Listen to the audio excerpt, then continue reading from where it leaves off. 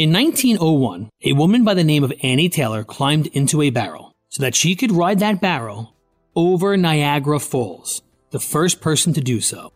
The reason for her crazy endeavor? She was struggling to make ends meet, and she was hoping for fame and financial security.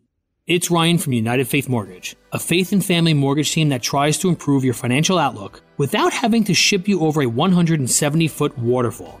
Our mortgage team happens to be an arm of a bigger company who is a direct lender, which means our company gets to use its own money and make its own decisions within its own walls. There's no middleman.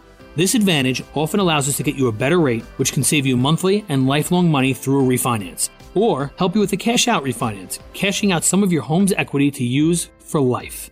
We are United Faith Mortgage. United Faith Mortgage is a DBA of United Mortgage Corp., 25 Melville Park Road, Melville, New York. Licensed mortgage banker. For all licensing information, go to nmlsconsumeraccess.org. Corporate NMLS number 1330. Equal housing lender. Not licensed in Alaska, Hawaii, Georgia, Massachusetts, North Dakota, South Dakota, and Utah. Zachary Mettler works as a staff writer and communications liaison for the Daily Citizen at Focus on the Family. And in his role, he writes about current political issues, U.S. history, political philosophy, and culture. Good morning to you, Zach. Thanks for being with us. Good. Thanks for having me on. Good morning. Well, Zach, we would love to just talk to you a little bit about school choice. Something's happening in North Carolina. We'll get to that in a moment. But first of all, just set the stage for us. Tell us about universal school choice and why is it important? Well, universal school choice is extremely important because it helps parents provide the best education model for their kids. It helps parents really just provide for their children. And so as you referenced North Carolina, it's become the 10th state in the union to provide universal school choice to all of its citizens. Their General Assembly approved a state budget that included a massive expansion of their school choice program. And so starting this year, every kid can have up to $6,492 per student to choose what school they would like to go to, whether that's a charter school or a private school. So this is a great victory in North Carolina. How interesting. And I know I remember us talking about school vouchers, that system many years ago. Is that kind of what this is or different? Yeah, this is exactly what that is. I spoke with President John Rustin of the North Carolina Family Policy Council, and he said that this is going to help thousands of students be able to select the environment that best meets the educational needs for their children. And so this is really important, especially because in Baltimore, I saw earlier that 13 Baltimore City high schools do not have a single student that has achieved grade level proficiency in math. And in that district's top 5 performing schools, only 11% were proficient in math. And so this is really important. Okay, so some basic schools. You're hearing from Zach Mettler with Focus on the Family, and we're talking about universal school choice.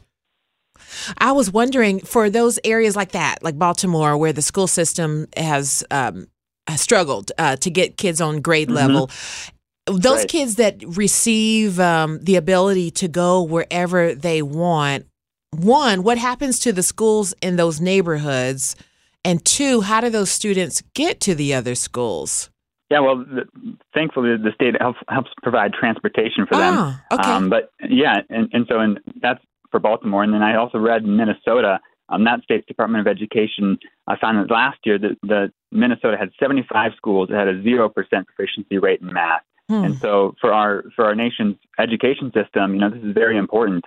And I think it's kind of heartbreaking to think of all of today's students who are never going to live up to their potential to become tomorrow's doctors or engineers or teachers or lawyers because of our failing education system.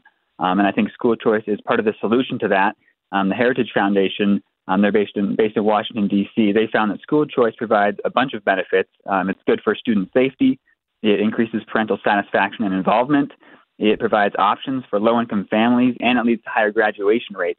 And so school choice is really a part of our solution to our nation's failing education system. And I want to be clear that there's plenty of good teachers out there. Right, my mom's a teacher, but there's also teachers that are that can lean kind of to the left. And so it's great if your kid is in a good school and it has a good teacher, but that's not always the case. And so school choice helps parents become really just the primary educators of their kids so that they can choose what's the best education model for their children.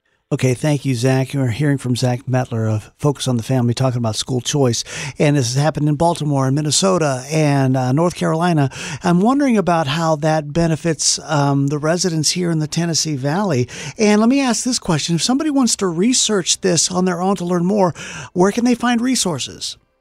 Yeah, you can go to thedailycitizen.org. And we've actually provided just this great school choice guide for your listeners. It's called Back to School for Parents, a busy parent's guide to what's happening in your children's classrooms and practical steps you can take to protect them.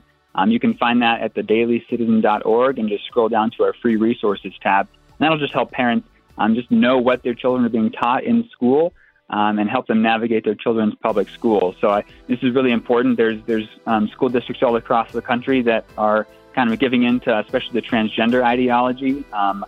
Chicago public schools, they have 300,000 plus students that have basically gotten rid of sex-specific bathrooms. And so these students are being really indoctrinated, and it's really heartbreaking.